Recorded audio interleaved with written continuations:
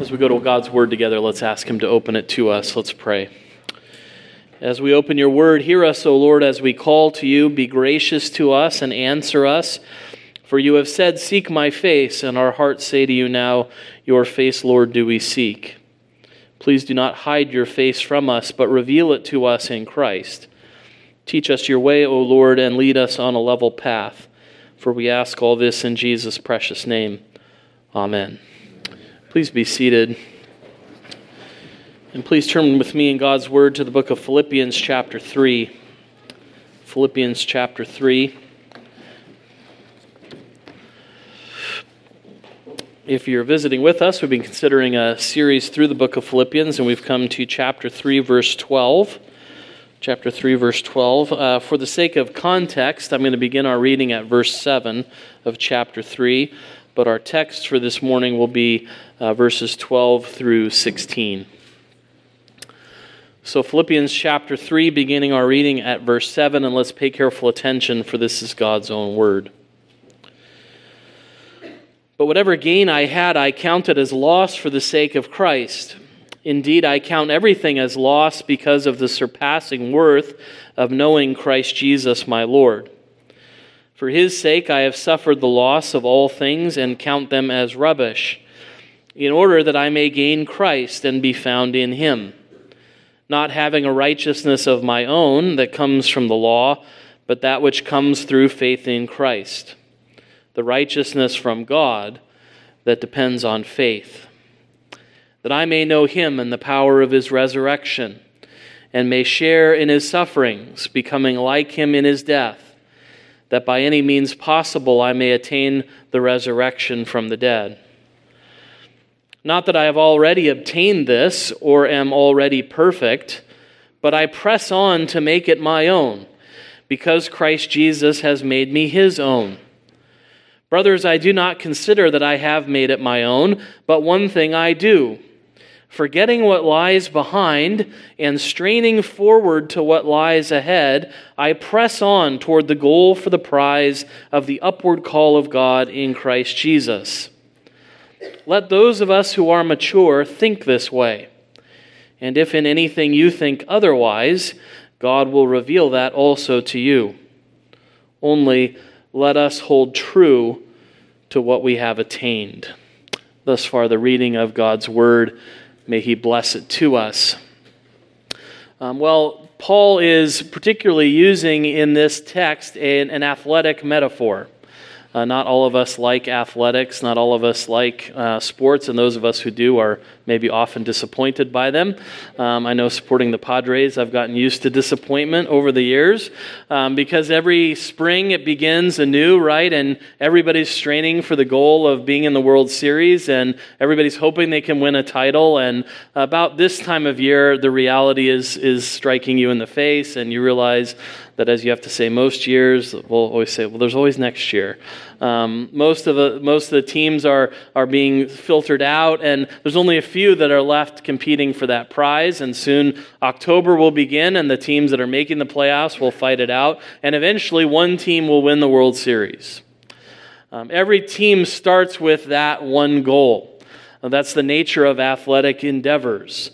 There's always one goal to be had, and we know that only one team, one person can achieve that goal. College football begins, and everybody wants to be number one. The NFL season begins, everyone wants to win the Super Bowl. The Olympics begin, every athlete wants to win the gold medal in their category. That's the nature of athletic contests. And Paul is going to use athletic imagery in this passage to talk about that goal to which all Christians should be pressing.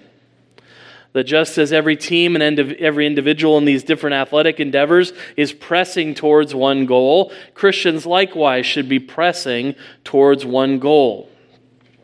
And Paul, in the course of this letter, has been telling us over and over again that the first thing we need to do if we are going to achieve the goal is to get our minds right and then get our lives right.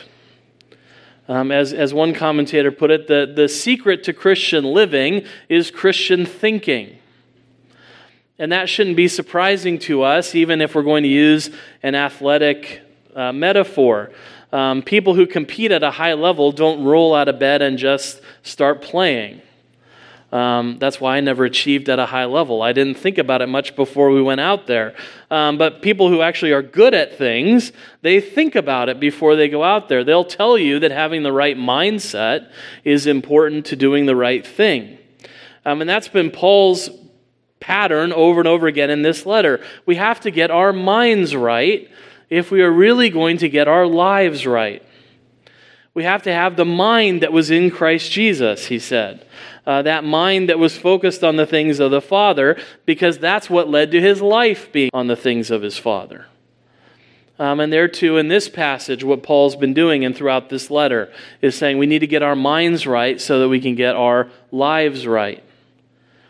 And Paul in this passage, in the close context of chapter 3, has been talking about where our minds ought to be, where we should be devoted, what we should be looking to, what we should be looking for.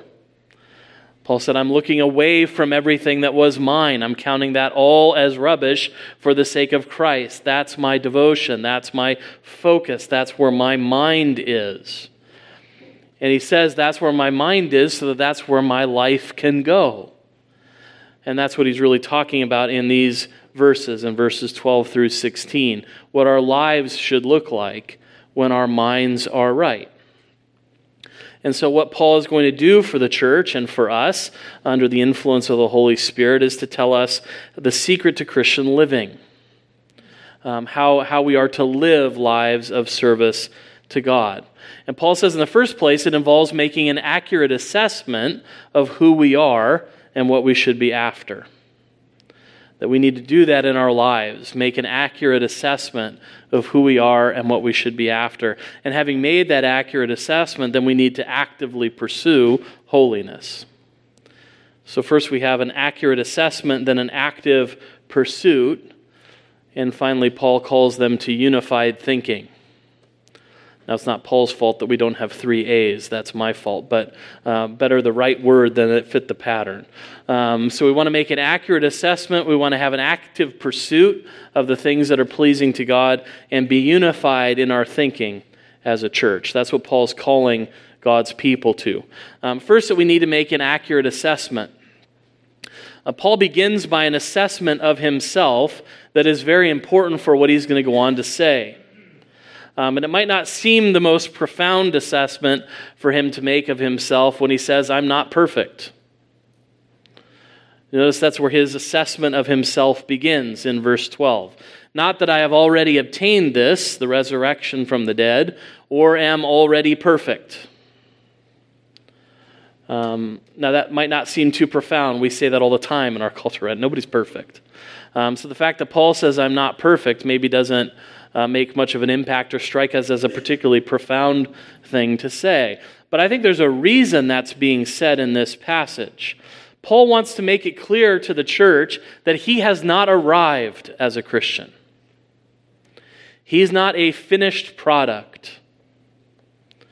And I think he needs to say that to the church because there were people in the church who were tempted to think of themselves as being those who had arrived.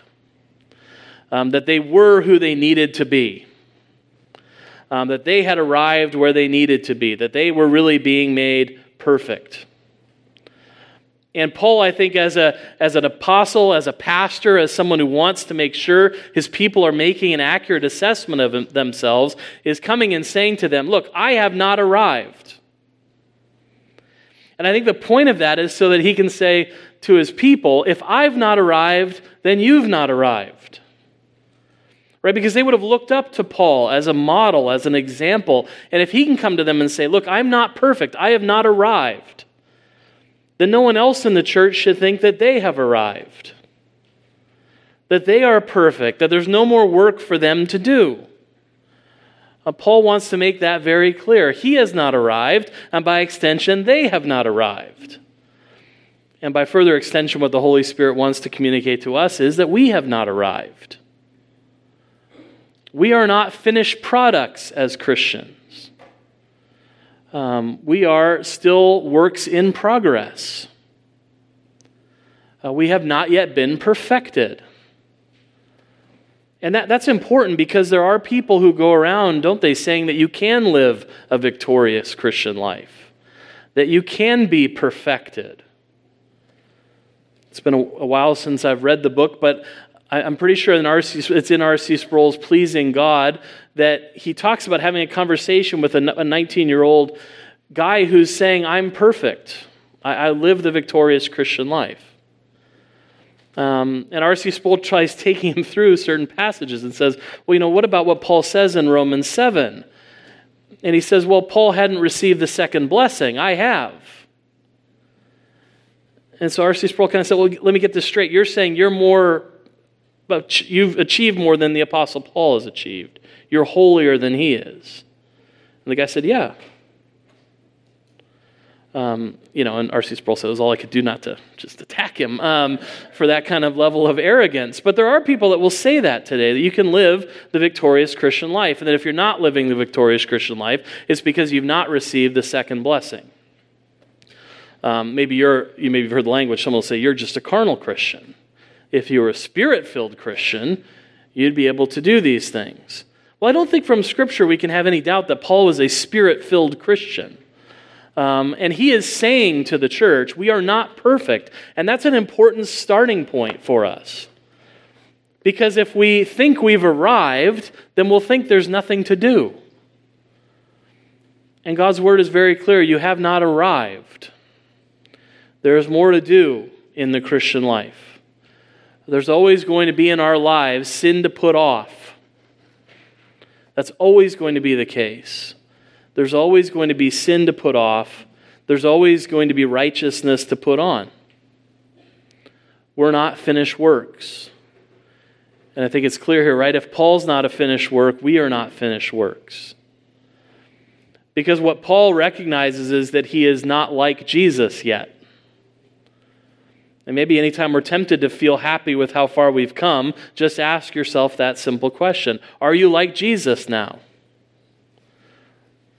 If you say yes to that question, come and see me, and I'll take you through God's word and tell you why you're not. We are far from where Jesus was. And hopefully that in our lives will always remind us there's more to do. There's more we have to do. There's more we have to put off. There's more we have to put on. We're not finished products. We are not like Jesus yet. Of course, the news is not all bad. Paul says part of making an accurate assessment of yourself is recognizing that you are not yet perfect, you are not like Jesus yet, but you do belong to him. Right? You might not be perfect yet, but that's not the same thing as saying you're nothing. Right? We're not perfect, but we are the possession of the Lord Jesus Christ. But the motivation for why we do what we do as Christians is not just what we aren't, but also what we are. And Paul points that out very powerfully in verse 12. Not that I've already obtained this or am already perfect, but I press on to make it my own because Christ Jesus has made me his own. I'm not perfect, but I'm his. That's the good news. That's the starting point for the Christian life. I'm not perfect, but I'm his. He has made me his own, that he might do a spiritual work in me. That's always the trick in the Christian life, is to be in that understanding that there's more for me to do, but it's not my doing that makes me acceptable to God. That it's not my doing that ends up me making myself acceptable to God so that he will welcome me in. We always have to get that straight. Paul is not saying, perfect yourself so that you can be acceptable to God. He's saying it the other way around. I'm not perfect, but I do belong to the Lord Jesus Christ, and therefore I do what I do. We're not perfect, but we do belong to Christ. And making that accurate assessment involves doing both things. I'm not perfect, but I'm his. And the fact that we belong to Christ has powerful implications. C.S. Lewis summarizes them beautifully in his work, The Weight of Glory. He summarizes nicely the 5 promises that the Scriptures make to the Christian. What does God promise the Christian? And I like his summary. He has 5 points. Always good to have 5 points. What are his 5 points? That we will be with Christ, that we will be like Christ, that we will glory in Christ, that we will feast with and be fed by Christ, and that we will rule with Christ. God promises those things to his people in Scripture. Isn't that a beautiful summary of the promises of God? Now we know that we have those things now in part. We know we have them in promise, but we know we don't have them perfectly and fully yet. Right? We can go down that list. Are we with Christ now? Don't worry, I won't go through all 5, but just one as an example. Are we with Christ now? Yes, he promises he's with us to the very end of the age. Will it be something different to be with Christ when he comes again in glory? There will be something different about that being with Christ, right? To see his glory and to have faith in Christ turn into sight, right? Not have to believe in who he is because he's just right there in front of you. To have hope turn into reality. All the things that we hope in Christ being ours, to be with him and to see his glory. We know that there's a glory in being with Christ now, but it's a glory that's in part and in promise now. And that one day it will be full and it will be perfect. And who will accomplish that? It's the Lord who will accomplish that. It's the Lord who will bring that into fullness. It's the Lord who will bring that into perfection at his coming. And so now he's given us his Spirit, that his Spirit might work in us, conforming us to the image of his Son, and being a down payment for us until we receive the fullness of the inheritance that's ours. That's the beauty of what Paul says in Ephesians 1:13 and 14. In him you also, when you heard the word of truth, the gospel of your salvation, and believed in him, were sealed with the promised Holy Spirit, who is the guarantee of our inheritance until we acquire possession of it, to the praise of his glory. Right? We have those promises in part, but we know they will be full and perfected in us because the Holy Spirit has been given us as a down payment. Because the Spirit is with us, we know that one day all of those things will be ours. All of those things that Scripture promises us. And so what are we to do until we take possession of it? How are we to live?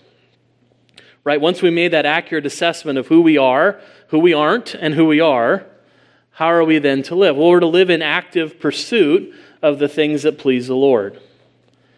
And that's what Paul says. I understand who I am. I'm not already resurrected. I'm not already made perfect, but I do belong to the Lord Jesus Christ. And so then what do? I press on towards the goal. That's what Paul says. I press on towards the goal. I press on to make these things my own. He says in verse 12, I press on toward the goal for the prize of the upward call. In verse 14. That's where the athletic metaphor is coming in. These pressing on to that goal. Pressing on in this context means to move quickly and energetically towards some objective. Quickly and energetically towards some objective. And if we're going to talk about it in that way, maybe the best way to think about it is sort of like a 100-meter sprint. That's maybe the crowning achievement of the energetic, quick pursuit of a goal. It's always amazing to me when you watch the 100 meters in the Olympics and you think, okay, in less than 10 seconds, this race is going to be decided. All these hours, all of these endless repetitions that they go through trying to figure this out, and then they're going to run, and in less than 10 seconds, it's going to be over, and you're going to find out where you rank in the world. And I always thought it was cool, boys and girls, because if you win that race, they call you the fastest human being on the planet. I've never felt like that, but just think about that. If you could say, I never could say that, but think about it, you could maybe say that I'm the fastest human being on the planet. We had someone in our church in Torrance who had run in the Olympics in the 84 Olympics. And you would talk to her and you would think to yourself, you're one of the fastest human beings on the planet. Right? And you don't get to be one of the fastest human beings on the planet without work. Without work beforehand, but without work especially in that race, pressing on for that goal. And that's how Paul's using the language here. We're to press on. And it should be a reminder to us that being a possession of the Lord Jesus Christ then is no excuse for inaction. Right? We can never say to ourselves, because I belong to the Lord, He doesn't ask anything of me, that I'm not called to do anything. No, Paul says we're called to actively pursue these things. We're called to press on.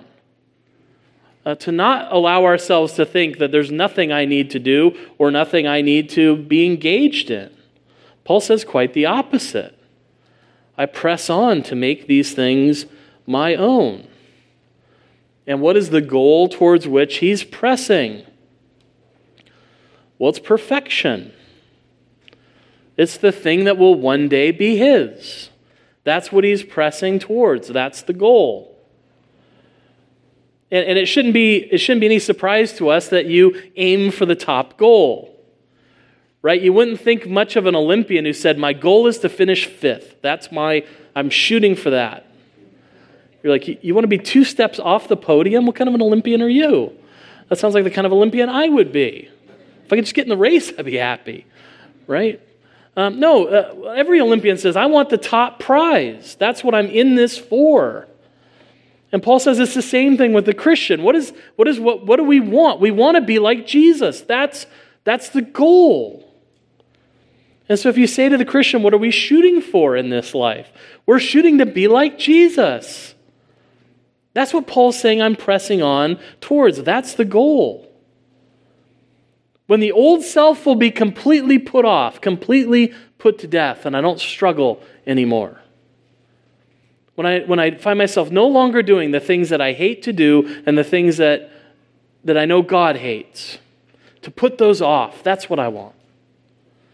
And to put on fully the things that please God. That I can rejoice in the things that He rejoices in. When I will be like Jesus. That's what I want. That's what Paul's saying he presses on towards. That's his goal. That's the upward call. To be like Christ. Now, of course, we have to remember that we do this in Christ Jesus. Right, again, Jesus puts us in the race. Jesus brings us through the race. We don't do any of this ultimately in our own strength. Right? God doesn't set us on the course and say, now you finish. No, quite the opposite. The writer of Hebrews says Christ is the author and the perfecter of our faith. He's the beginner and He's the ender. He's the perfecter of everything. So we don't try to do this in our own strength, and it's not down to us to make it happen. One day we will be perfected in Christ after this life. But Paul says then the goal of this life is to shoot to try to be as like Him as we can be. That's what I'm striving for. That's my mindset. Right? A single-minded focus. That's what athletes have, a focus. My dad likes to tell the story of meeting someone at Stanford who was an Olympic swimmer. She was a long-distance swimmer. My dad had been a long-distance swimmer in high school. And he said, what do you think about when you're swimming that long-distance race? There's a lot of time to think. And she said, the whole time I'm swimming, the only thing I think is, I've got to win. I've got to win. I've got to win. And my dad said when he would swim, all he would ever think is, I'll never finish, I'll never finish, I'll never finish. And he said that's the difference between an Olympic mentality. Because what was she thinking the whole time? I've got to win, I've got to win, I've got to win. And Paul's saying if you're going to be a faithful servant of Christ Jesus, if you're going to be striving for the prize of that upward call, you have to have that single-minded focus. So Paul's helping them, right? He's saying, this is what I do. I'll tell you the one thing that I do. There's one thing that I do.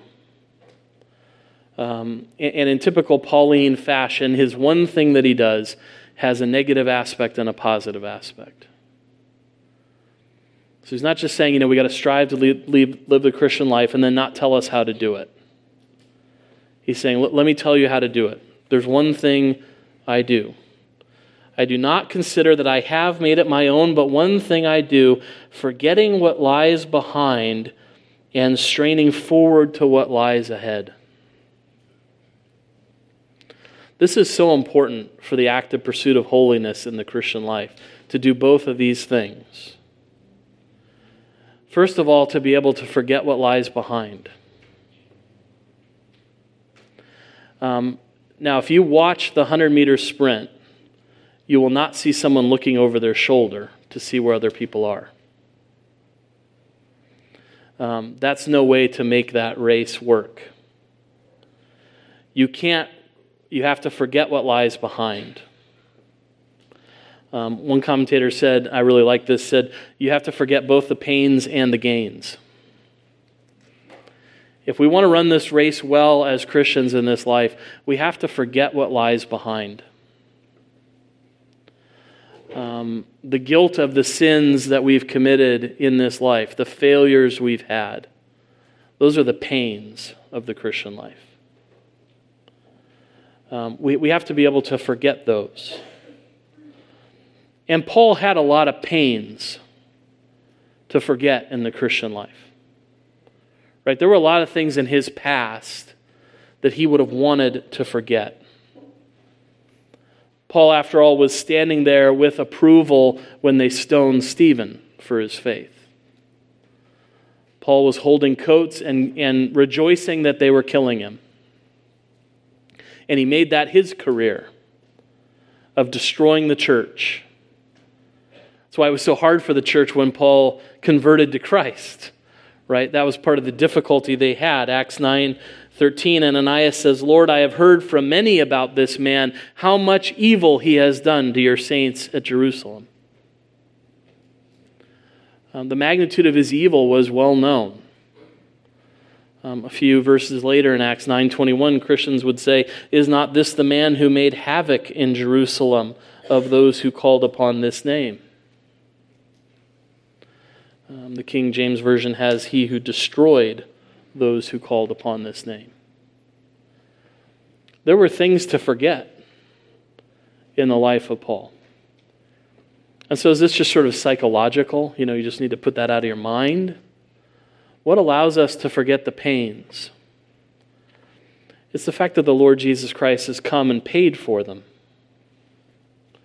You can forget them because God forgets them. Because they've been paid for by the Lord Jesus Christ, who came to die on the cross for the pains of our past, for our sins and for our guilt, and who assures us that because he's died for them and paid for them, God has put them behind his back and will remember them no more. This isn't just psychology or just some cathartic experience of forgetting what lies behind. You can forget what lies behind because Christ has paid for the pain. It doesn't exist anymore in the justice of God. And so we can forget because God forgets. We need to forget what lies behind in terms of the pains, and we also need to forget what lies behind in terms of the gains. Right? The Olympic sprinter doesn't run 75 meters and then look over his shoulder and say, I've been doing a pretty good job so far. I'm killing it. Because what happens if you do that? You're going to get someone run past you. We've all seen races like that, where someone, is on a bike and they're about to cross the finish line and they put their hands up and they're going to coast, and the guy who's working hard behind them shoots by them at the last minute. And he said, yeah, you got cocky. You thought you had it and you didn't. You hadn't run the race all the way to the finish. You were proud of the gains. remember when Petco Park opened, it was hard to hit a home run, and people would hit one and they'd go into their home run trot, and then they'd realize, oh, that's not out, and then they'd have to take off. You can't admire your work in the Christian life either. And Paul says you have to forget both the pain of where you failed and the gain of where you come. You can't be focused on where you've been. You have to be focused on where you're going. You have to forget what lies behind, and you have to strain forward to what lies ahead. Because what is behind are your pains and your meager gains, but what lies ahead is Christ and His glory. What fuels someone in the endeavor is seeing the goal and realizing that it's really close. Imagine what goes through that sprinter's mind as she thinks, I'm about to win. I put in the work, I got out of the blocks, I'm ahead all the way down, I'm coming to the tape, and I'm going to win. I'm here. All the work has paid off. I'm about to get there. Right? That's what Paul says fuels the Christian life, is straining forward to the goal. And we all have seen it, right? When they're about to get there, they all lean into it. They're straining to get across the line. And that's what Scripture is filled with as well. If we see Christ clearly and we see what waits for us at the end of the line, who would not run towards that with all their might?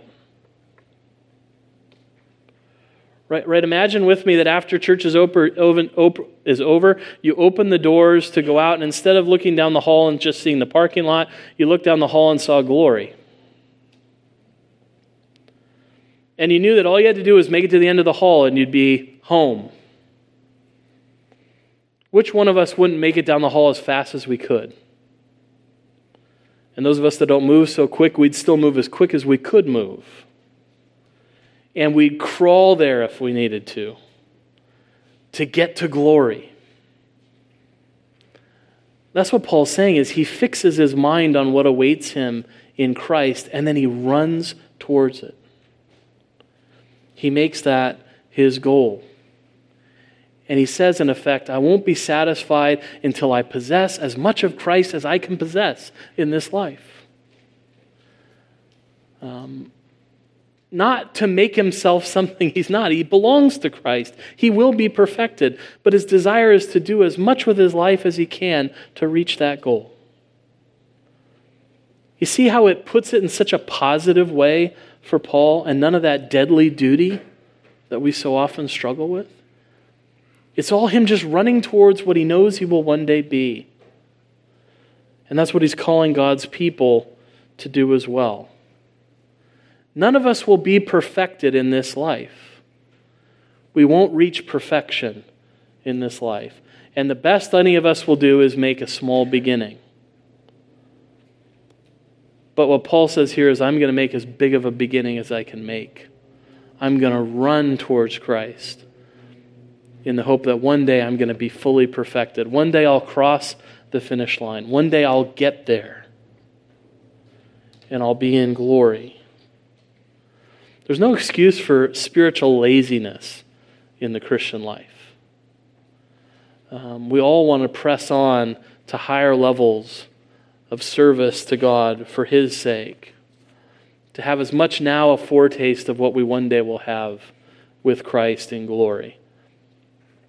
And then Paul ends by saying that that active pursuit has to be the goal of everyone. Right? That the Christian life is not simply an individual event. It's a team event where we all need to have that same goal. We all need to have that same mindset. We've all seen teams where not everybody has the same goal or mindset. You often see that with little kids playing sports. They don't all have the same goal, right? Some of them are playing baseball. Some of them are out in the outfield chasing flowers or chasing butterflies or doing whatever. Not everybody's in the same goal. But for a group to work together well, they all have to be pursuing the same goal. And Paul moves on to say, this is not just to be each of our individual mindsets, that's what needs to be the mindset of the whole church. So we're all driving towards the same thing. That's why he goes on to say that's what he does, is press on to the goal for the prize of the upward call of God in Christ Jesus. And then says in verse 15, let those of us who are mature think this way. It's a little bit of a play on words because the word for mature is very close in Greek to the word perfect. So it's almost as if Paul's saying, I'm not perfect, but what I am is mature in my thinking. And I'm calling you all to be mature in your thinking as well. We all need to have this goal, this mindset, this drive. Let those of us who are mature think this way. And he also reminds them that not everybody is at the same level. Right? He said, let those of us who are mature think this way, and if in anything you think otherwise, God will reveal that to you also. What it's a reminder to us is we're not all at the same point. His hope is certainly that God's revelation will continue to do its work. Those who've grown in grace and a knowledge of Christ will continue to grow in grace and a knowledge of Christ. That those who are not yet fully mature will become fully mature, that God will reveal that to them as he's revealed it to the more mature. But what does that help remind us as a group of people trying to run towards the same goal? It will remind us that some of us are going to be further ahead than others. Some of us are going to be more mature than others. And to deal with the people that are lagging behind, it's going to require patience. Right? Paul said, we're trying to be faithful, but be patient with the people that lie behind. The people who don't think this way yet, God will reveal it to them. We need to be patient with the people that lie behind. And if there are people behind us, that we try to help encourage them. We're always struck by images of races where racers are struggling and they're not going to make it, and somebody goes back and helps them. Right? That's what the Christian life calls for as well, that we be helping each other run this race. Isn't that what Paul's doing as a mature Christian? He's coming to people who think they're perfected and saying, you're way further behind than you think you are. So let me come back to where you are and help you along. Isn't that what the Lord Jesus Christ does for all of us? He's endured. He's run the race. He's finished. And he comes back and helps each one of us come across the line. Every Christian from all of history can testify, the Lord helped me finish this race. And Paul, that's why in Hebrews 12 there's that image used of the great cloud of witnesses, the people who are there watching us in the race, who have already finished and who've already won, who've already crossed, and who are all able to testify, the Lord will help you cross as well. And the writer of Hebrews says, since we're surrounded by such a great cloud of witnesses,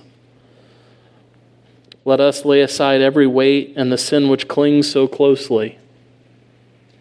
Forget what lies behind. And let us run with endurance the race that is set before us, looking to Jesus, the founder and perfecter of our faith, who for the joy that was set before him endured the cross, despised the shame, and is sitting at the right hand of the throne of God. What does this testify to us? The race will be finished and won. That we don't strive towards perfection as a goal that we'll never reach. We strive to reach as much of it as we can in this life with the hopes that we will reach it in the life to come. That one day we will be able to say with the Apostle Paul, I have fought the good fight, I have finished the race, I have kept the faith. Henceforth there is laid up for me the crown of righteousness, which the Lord, the righteous judge, will award to me on that day. And not only to me, but also to all who have loved his appearing. And so God's word says to us, keep striving. He who began a good work in you will be faithful to complete it. So work out your salvation with fear and trembling. Press on towards that goal. And when the past bogs you down, remember that the gains and the pains have been forgiven by the Lord Jesus Christ. And press on to that goal that will one day be ours, because he will make sure that we cross the line and receive the reward. Amen. Let's pray together.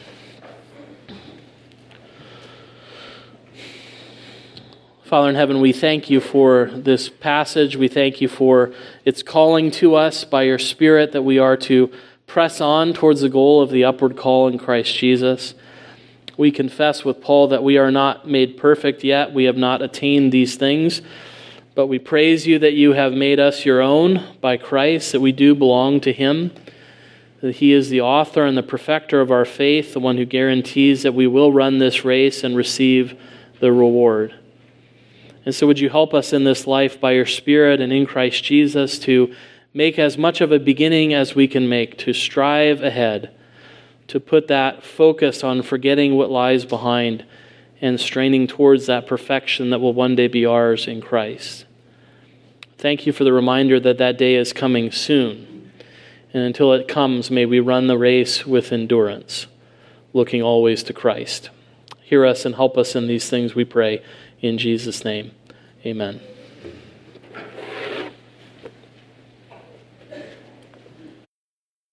Focused